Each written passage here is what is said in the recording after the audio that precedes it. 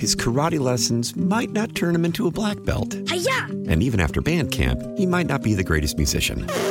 But with the 3% annual percentage yield you can earn on a PenFed premium online savings account, your goal of supporting his dreams... Thanks for everything, Mom and Dad. ...will always be worth it.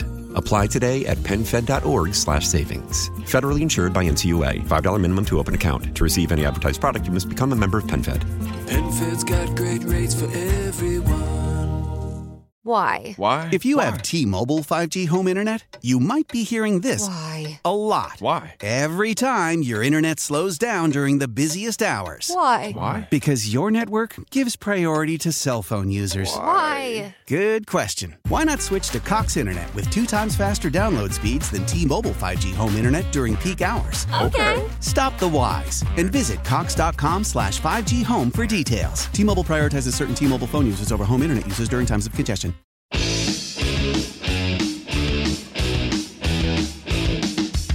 It's Beamaz and Beamer. News Radio 930 WBEN. Welcome into Beamaz and Beamer here on a Tuesday morning on WBEN. Joe is not here today. You'll hear him later on in the afternoon, I believe, here on WBEN. He'll be around somewhere. You can never escape him. He's coming up later on. You're stuck here with me for right now. And I'm taking your calls throughout the morning. As we said yesterday, I think throughout the week, anyone who has an experience, if you crossed the border into Canada, you've taken the test, you've done one of these many hoops you have to jump through, feel free to call in this week and let me know how that goes for you and tell other people what to expect. I think that'll be welcome from a lot of listeners, today and throughout the week as people are trying to get into Canada. We're expecting this weekend to be a busy one, so anytime from now until then, you can let us know what your experience was. And feel free to call in at any time, 803-0930 or Volkswagen of Orchard Park text board at that exact same number, 803-0930, to let us know how that is.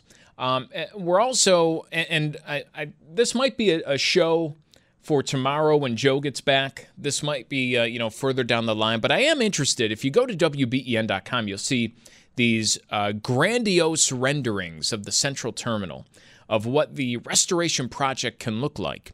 And you'll also see the price tag inside the story of $300 million. Now, this isn't a formal plan. This isn't something that has the funding ready. This isn't an ask of the state or the federal government of this money in total so that we can do the project.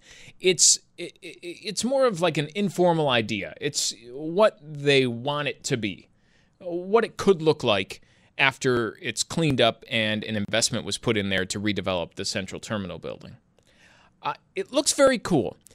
$300 million, that's a heck of a price tag. What would be the better investment? $300 million, or let's say the state is asked or decides to kick in half of a new Bills Stadium, and that's $500 million. What's a better investment? $300 million for a redeveloped Central Terminal, or $500 million into a new Bills Stadium?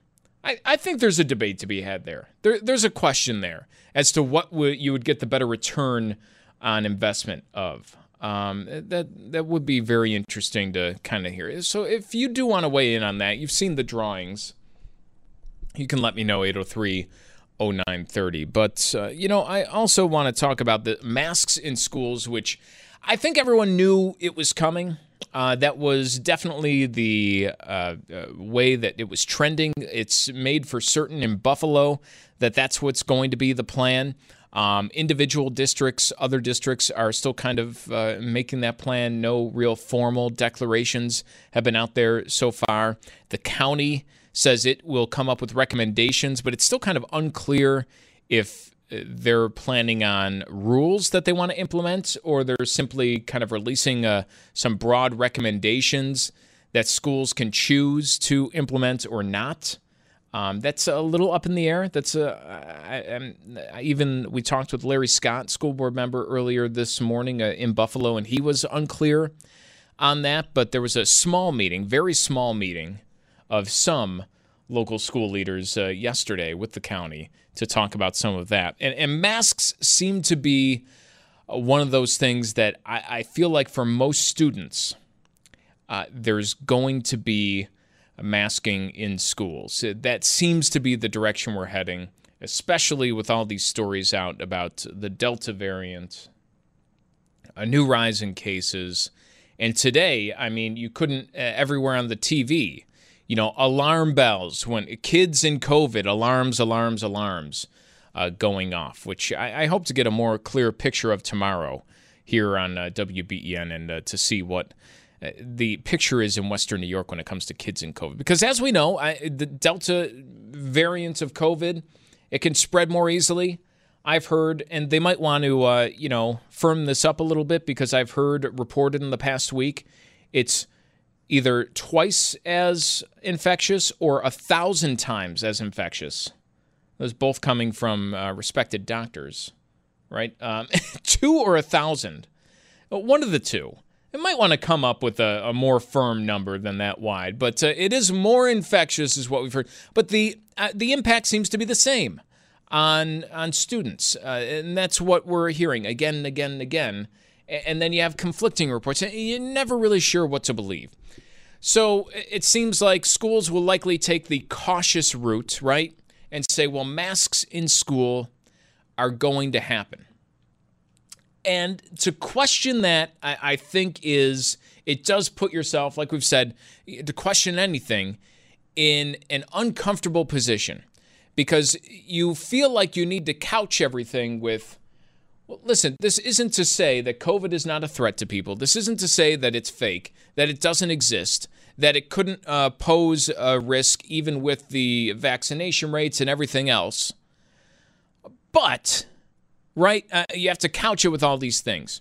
So that is, I think, our third thing here is, what do you think? Masks in schools. It's likely going to be a mandate to start the school year in your district. What is your opinion on that? Should it be a mandate? Should it be optional?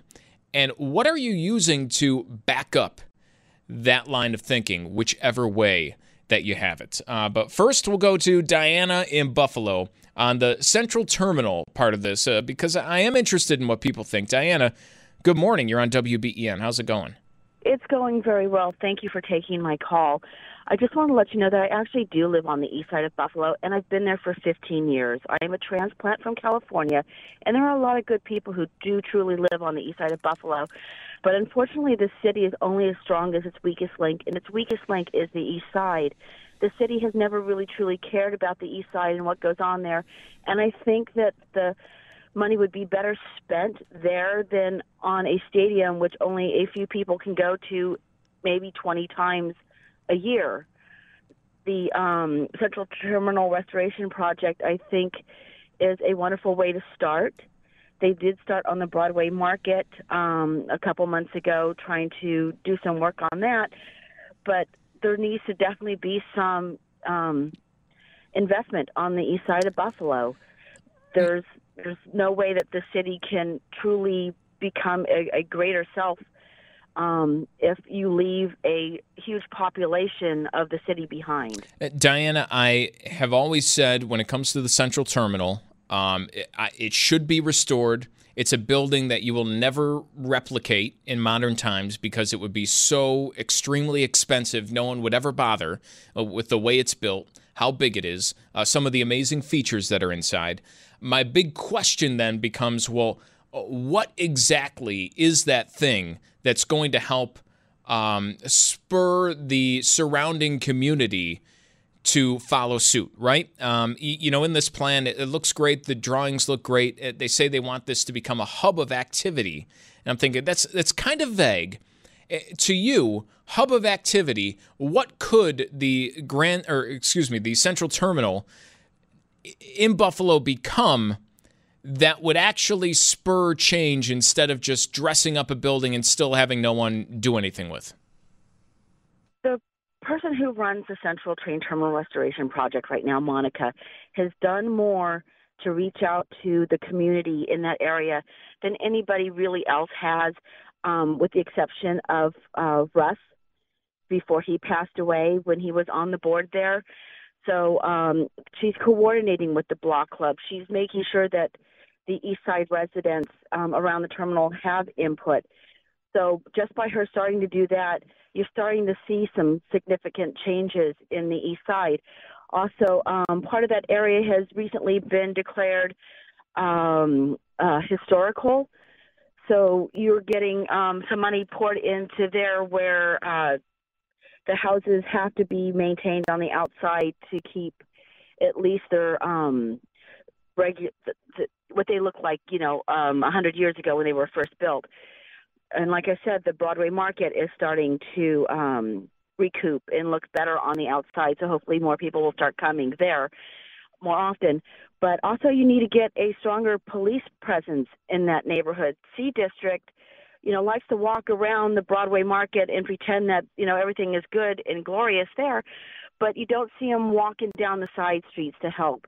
You have to make, a dozen calls to 911 to actually get somebody to come into the neighborhood to take care of some of the issues. But so there's lots of little things that can be done that start to equal and get the ball rolling into better and bigger things. But like I said, the city's only as strong as its weakest link, and the city has always made sure that the east side has been sort of kept down and underneath. The east side, 100 plus years ago, was the last one to actually get phone service and phone books with their names actually in it. So the city is completely, for, as long as I can remember, and then some, not given a rat's furry behind about the east side. And I think that it's now time for them to start doing it. Hey, I appreciate the perspective, Diana. Appreciate the call. And, to further your point, 100 years later, I hope you're still getting phone books because there's some areas that don't have internet connectivity whatsoever. So you still need them, even in 2021. But Diana, appreciate the perspective. And I'm color me skeptical when it comes to the Central Terminal. I love the idea of it being restored.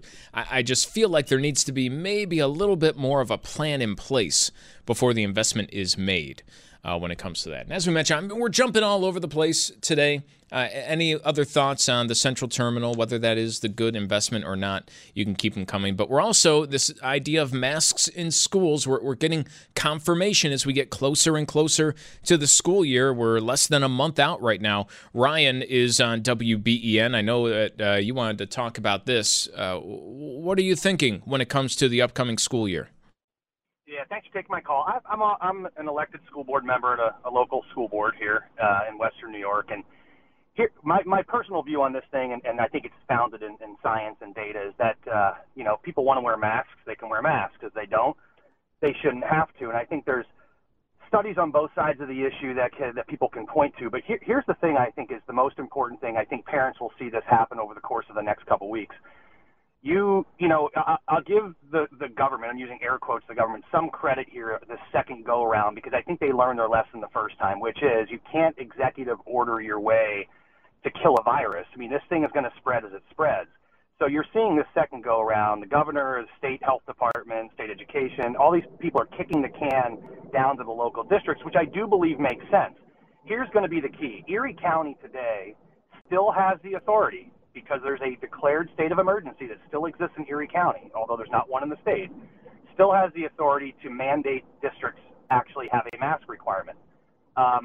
My understanding is they're likely not going to do that. They'll strongly recommend.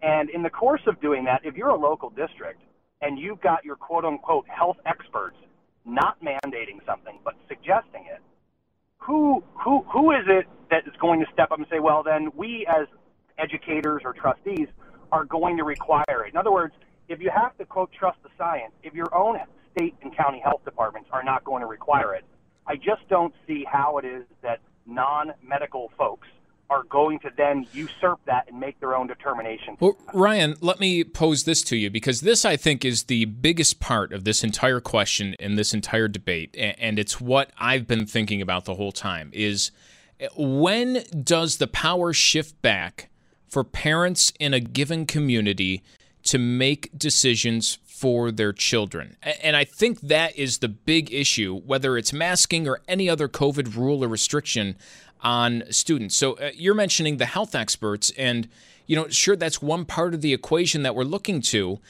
But, I mean, isn't it as simple as gauging what the community feels. What do parents within that given district feel would be the right move? Is it a recommendation? Is it a mandate? And we take that information and run with it because it's parents who should be making the decision. That's right. Now, you bring up a great point. And I would say this to all the parents out there. I mean, yes, there are these organized groups around unmasking children, and they generally flood boards of education's inboxes. And you know, it comes through as a group email of sorts. They're not as effective as just the grassroots parents who want to say, hey, we should do this or we should do that. I would encourage all parents. You're coming up here in the next week or two for most all districts across Western New York with the final public meeting before a decision gets made.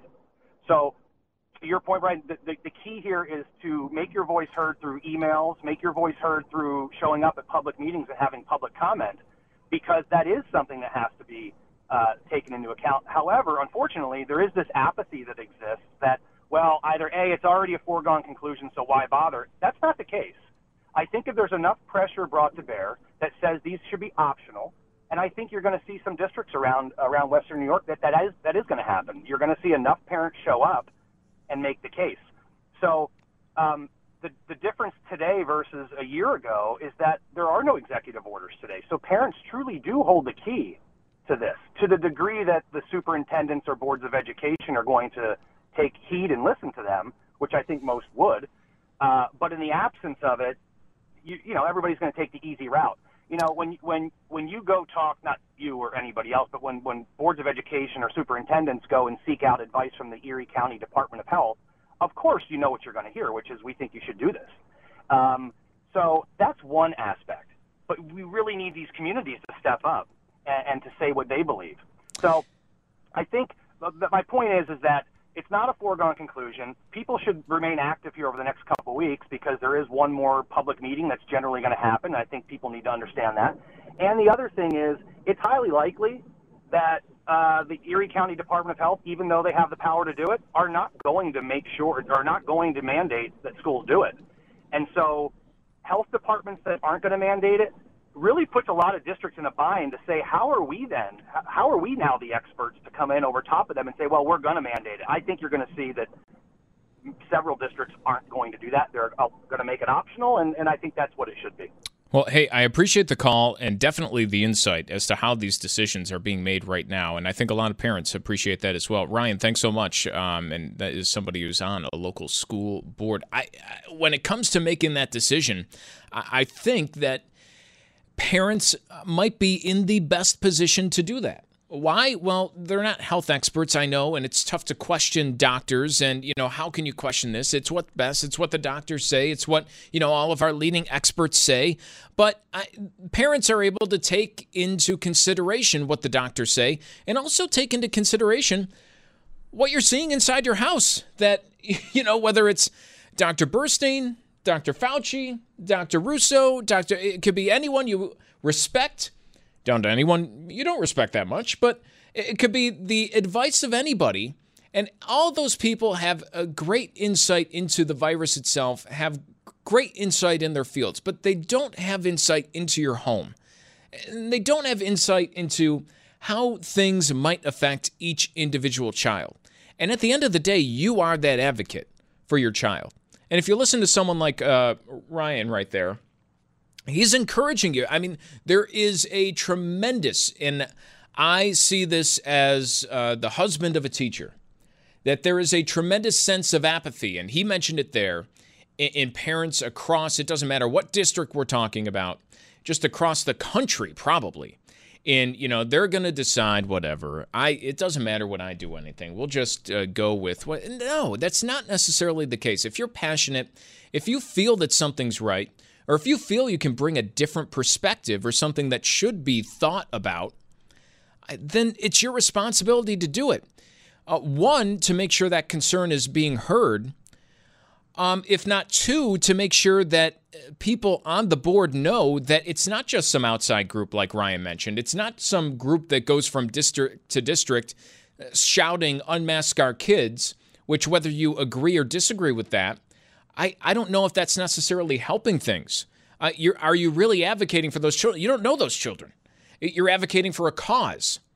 And I think when people hear from the ones who the decision is actually impacting, that can make a little bit of a difference. And it is only the parents, it is only people who are in these local communities who will be able to see the actual impact and the actual situation as it's going on right now, whether that be in a child's behavior, whether that be how somebody deals with the mask, and all these different, what you hear from individual teachers. I mean, if you don't think it's entirely possible that one school could have no problem teaching with masks on and another school has a lot of problems teaching with masks on, of course that can be the case. No two schools are the same, which is why a local decision is not a terrible idea, even if it might not be totally in line with what you hear on a national cable news channel late at night. Because they don't know your kids, they don't know your community, they probably don't even know how to pronounce the name of your town.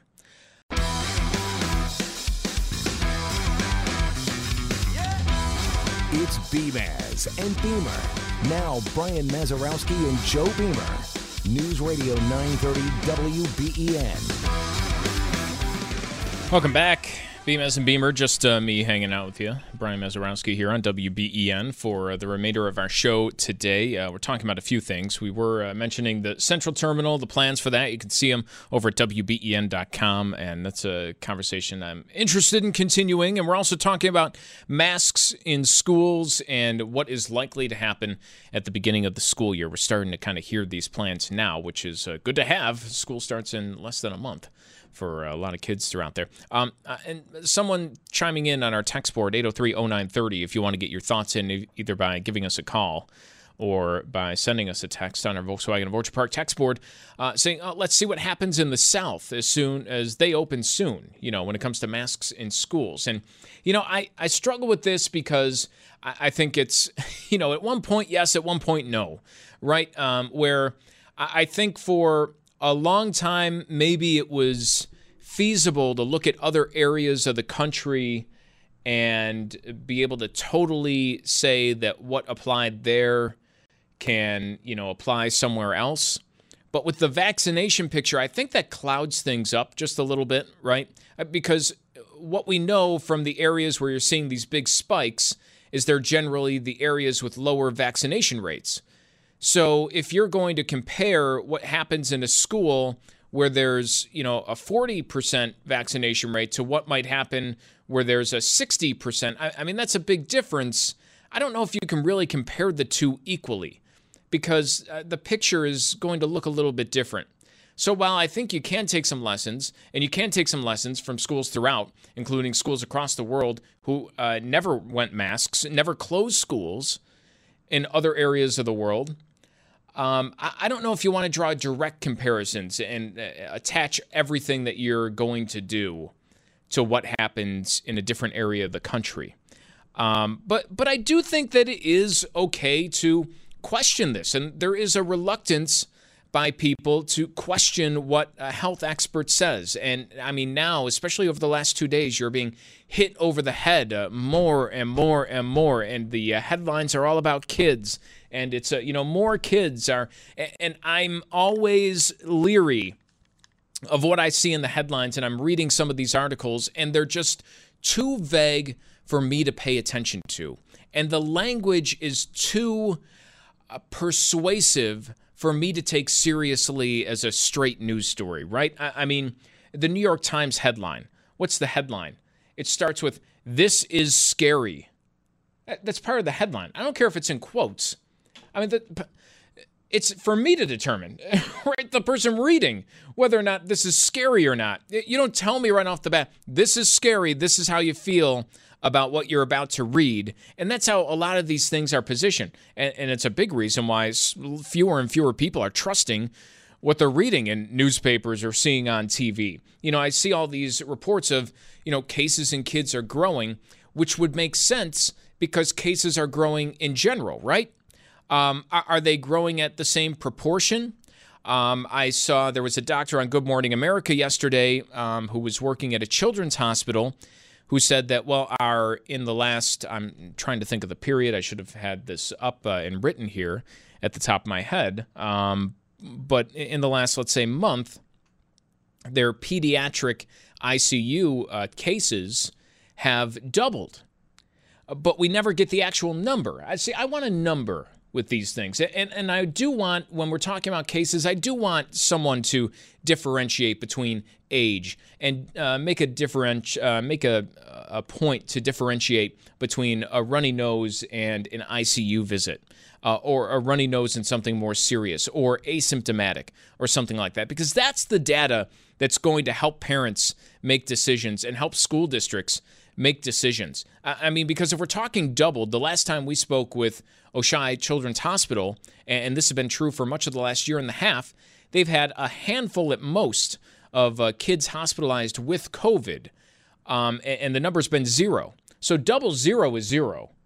I mean, you could say that, but even, double 1 is 2. I want to see the actual numbers so that I can make a good decision on this, instead of, just hearing all these terms thrown out. And I do think it is important to question what you say, especially when you're dealing with something as important as your kids. I feel like you can be seen as like it's a doubting Thomas situation, right? Because I need to see things with my own eyes, and that's what I've learned over the last several months here. He's seen a guy walk on water, but still won't believe he's walking around town until he sees it with his own eyes. But that's true for most people. You can hear from the most esteemed doctor in the world. If it runs counter to what you've experienced in your own life over the past several months, you're not really going to take it as seriously. And when it comes to the idea of a mask mandate, and if it works, we can hear from doctor after doctor after doctor that, this works. And I don't doubt that they believe it, and they have great reason to believe it. But when I'm seeing something different from my own eyes, it leads you to question. And it's okay to question that, especially when it comes to what's going to happen in schools. And why would you question it? Well, why don't we go over to Los Angeles? Los Angeles was the one county in LA County over in California where they reinstated their mask mandate, right? They did that it's almost been a month since they've reinstated their mask mandate. So let's find out what's happening in L.A. COVID-19 hospitalizations here in L.A. County have nearly doubled in the past 2 weeks, from 745 on July 26th to now 1,437 people in L.A. County alone who are hospitalized with COVID. And some new data points from May 1st through July 17th. The county says 92% of the hospitalized with COVID here were not fully vaccinated. Wait a second. So you mean to tell me that a month after they've put back the mask mandate for the county, cases are doubling in the past 2 weeks? Now, that wouldn't jive with the idea that a mask mandate is going to stop and slow the spread. And it's not just the Los Angeles example. We've seen this not match up in both ways. I mean, listen, we've seen mask mandates be lifted and cases go up in certain areas of the country. I've seen mask mandates be lifted and cases go down and not go up anytime soon. I've seen mask mandates be put in place and cases go up. You've seen the opposite. And there doesn't seem to be any clear correlation that you would assume there is when such a loud consensus of news stories and doctors are all saying that masking and a mask mandate is the way to go. So when what I'm seeing with my eyes doesn't match up to what I'm hearing over and over again, I mean, that's the kind of thing that's going to lead to some sort of question. And it's totally okay to question that. And I think you have to also take into account that nothing happens in a vacuum when you're about to put a mask mandate on somewhere. Right? The pushback to that, the outcry, in my opinion, is something that has to be considered when you're putting these new mandates in place, right? The destruction of public discourse, the increased distrust you have in one another, right? If you see someone with a mask versus without a mask or something like that, how angry, how on edge we are, a splintered society is becoming if these things are talked about and put into place. And I believe here they are. If you listen to our caller who's on a school board, right? not that long ago. He said that he believes that it will be a recommendation and not a mandate. And then, everyone can kind of make their decision process from there on what the recommendation could be. I believe that's why we're not seeing a mandate in Erie County right now, is because that realization is being made, right? That we have to take into account the big picture of how much is a mask mandate going to do for good versus how much is it just going to further erode, everything we see, erode the conversation, erode trust, whether that be trust in the vaccine or whether that be trust in what we're hearing day after day, right? And I think right now we're teetering that line. And in my opinion, over the past couple of weeks, they've been doing a good job of walking that line, of not making that mandate because of this, but they're making their recommendation. And you can decide what to do with that recommendation, right? Because we are able to make decisions with assumed risk. Vaccination's widely available. If you have not gotten a vaccine, you've likely chosen that status. Schools are a flashpoint because that's one of the few, if any, situations where the kids have not chosen that status, right? But what we do know from kids is still they show this tremendous, I don't know, immunity is the wrong word to use, but this tremendous resilience to COVID that's not seen in older age groups. Young people can infer that they have a high degree of that natural resilience against a severe outcome from COVID, because we've seen it time and time again.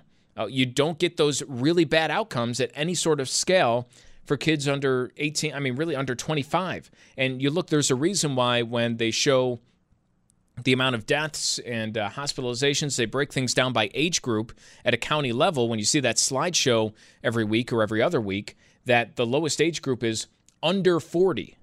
That's a pretty big age group there. It's under 40. And it's the lowest number for sure in the largest age group, but it's because it is younger.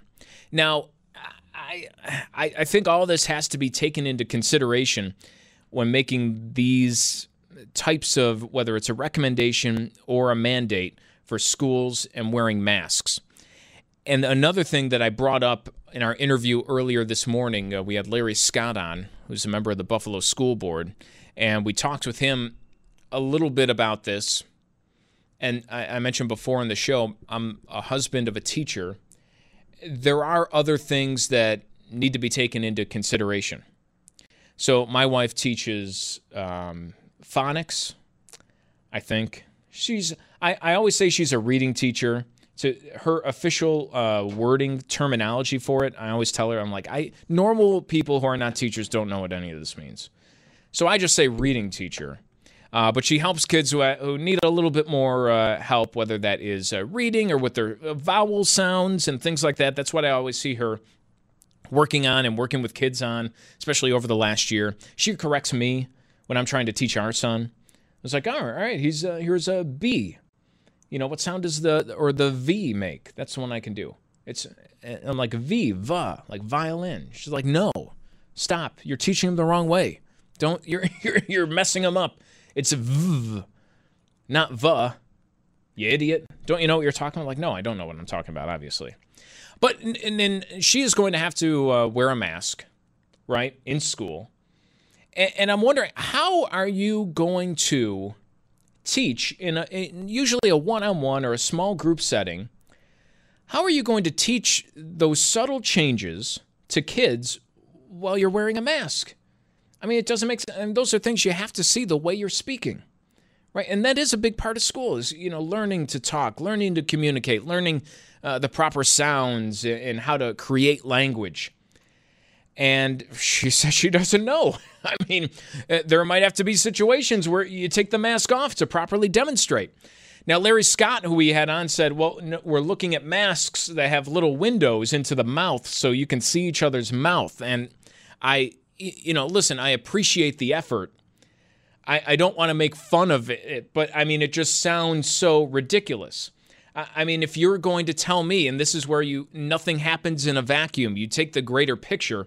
If you're going to tell me that my fully vaccinated wife poses a greater danger to somebody who has an extreme resilience to COVID because they're very young, that danger is greater than the danger of kids not learning how to properly communicate because they've missed a year in school and now they can't see the teacher's mouths when they're trying to tell them sounds.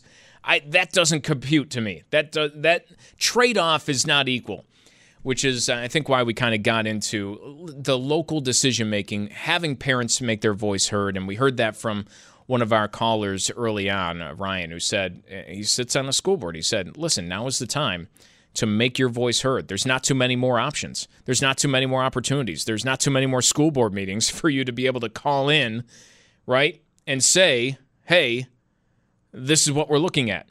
Mike is in Fort Erie, and you're on WBEN. How's it going, Mike?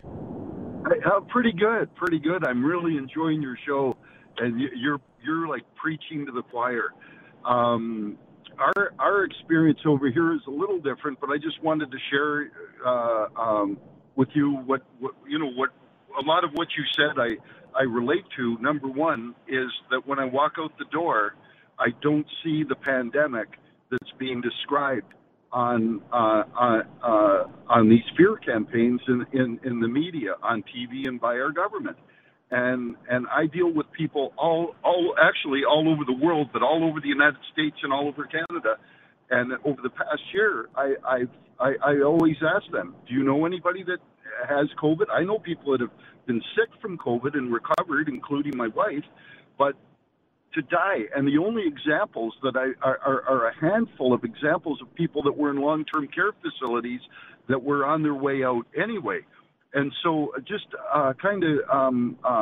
last October 6th, I finally thought I was going crazy because I couldn't equate what I was seeing in reality in my day-to-day life and what my friends and colleagues and acquaintances were seeing and what was being portrayed in the media. So I started recording there's a website called Worldometers where they compile all the data globally, and it's in line with Johns Hopkins and CDC. They use 5,000 sources to give an accurate death count and case count as reported globally. So I went on that website and I started tracking 3 countries, their death per million rate: the United States, Canada, and Sweden. And the reason I picked the United States is you're our largest partner. I picked Sweden because they didn't do anything. They didn't do masks. They didn't have any shutdown. And I'll just share these numbers with you. So as of August 6th, the U.S. death rate per million is 890 people. So 1,890 people die per 1 million population. So you take that 1890 and you multiply it by 330, which is the million, right? Which is the population of the United States, and you get an accurate death count of what the CDC says U.S. Americans died. In Canada, our death rate is 686. So which we're 1/9 the size of the United States. Those numbers don't add up. The U.S. death rate is 2.5 times greater than the Canadian death rate, but yet the experiences on both sides of the border seem to be very much the same. That this virus travels in waves, that it affects the elderly and people with other issues. But the interesting thing is with Sweden. So the United States was at 1,890. The Canada's at 694. Sweden, that did nothing, their death count is 1,438. But guess what? They haven't had a single person die in the last month, and they did nothing. So all these mask mandates and social distancing, it doesn't seem to have any impact. And even the difference between Florida, let's say, and California, that had 2 completely different approaches to this, and yet statistically, the death rate and the hospitalization rate over the past year are roughly the same. Oh, Mike, I appreciate you're bringing up kind of what I've been thinking of the whole time. Is listen, I'm no genius by any stretch of the means, but I can read these charts, right? And I can look at the curve of cases, and I can look at the date where a mask mandate was put in place or taken off, and I can look at that throughout different countries, through the UK, through the US, different states, different areas, and you're seeing, almost a different story being told on a lot of these. And I think what would maybe make a difference here, Mike, is just the acknowledgement of that, right? And just a simple explanation. If I don't doubt, and here's the I still have faith in every single person who is making the recommendation that a mask mandate is, the right way to go. All I'm wondering is what makes you so sure as opposed to what I'm seeing here, right? I want to know, how can you still be so confident despite, some of the things that you brought up? And I think just a simple talking of that through would, maybe it would bolster your opinion. Maybe it would turn your opinion around. But either way, it would just end that questioning and improve trust just a little bit. I agree. Well, you're hitting the nail right on the head. This is all about, there's two words, trust and fear. Everything, that New York Times headline, this is scary. Well, who is the U.S. was scary? Well, I just went out my door this morning. I still don't see scary. I'm driving to Toronto this morning for a meeting. I don't see scary anywhere. I see thousands of cars on the road. I see everything business as usual, except for a fear campaign in the media and the government handing out money like there's no tomorrow. I have a small business. The Canadian government never cared about my health. Believe me, you could walk down the aisles in our grocery stores to see how little our government cares about our health. With the poisons that are in our food and the obesity problems and the diabetic problems and heart disease we have in North America. Mike, I don't doubt you on that point there, and that's a very important point, as we talked about earlier this morning, about a quarter of health clubs forced to close over the last year and a half. Something that, maybe there should have been more of an emphasis on in trying to get people up and moving. Unfortunately, we have to go. We're running out of time, but I appreciate your call, and thanks for listening to Mike out in Fort Erie. And thanks to everybody else who listened out there. It's just something that could be done, right? If we can have that realization that, hey, maybe people aren't questioning because they're listening to some crazy person online. Maybe people aren't questioning because they're so misinformed by some influencer out there. Maybe they're simply questioning because they're looking at graphs and numbers and what we're telling them, and they don't all quite add up. How can we explain that? It's a simple realization, and it might go a long way. Thanks for listening, Joe. We'll be back tomorrow, I think. Maybe. We'll see. Here at Beamaz and Beamer on WBEN. His karate lessons might not turn him into a black belt. Hi-ya! And even after band camp, he might not be the greatest musician. But with the 3% annual percentage yield you can earn on a PenFed premium online savings account, your goal of supporting his dreams... Thanks for everything, Mom and Dad. ...will always be worth it. Apply today at PenFed.org/savings. Federally insured by NCUA. $5 minimum to open account. To receive any advertised product, you must become a member of PenFed. PenFed's got great rates for everyone. How powerful is Cox Internet? Powerful enough to let your band members in Vegas, Phoenix, and Rhode Island jam like you're all in the same garage. Get Cox Internet powered by fiber with America's fastest download speeds. It's internet built for tomorrow, today. Cox, always building better. Cox Internet is connected to the premises via coaxial connection. Speeds vary and are not guaranteed. Cox terms and other restrictions may apply. Analysis by Ookla Speed Test Intelligence Data. Fixed median download speeds. US Q3 2023. Celebrate and save at Ashley's Anniversary Sale. With Hot Buys, your choice of colors starting at just $3.99. Ashley Sleep mattresses starting at $2.50. Plus, receive a free adjustable base with select mattress purchases. And shop top mattress brands like Stearns & Foster, Tempur-Pedic, Purple, and Beautyrest Black with 60-month special financing. Only at Ashley. Subject to credit approval. No minimum purchase required. Minimum monthly payment, down payment, tax, and delivery may be required. See store for details.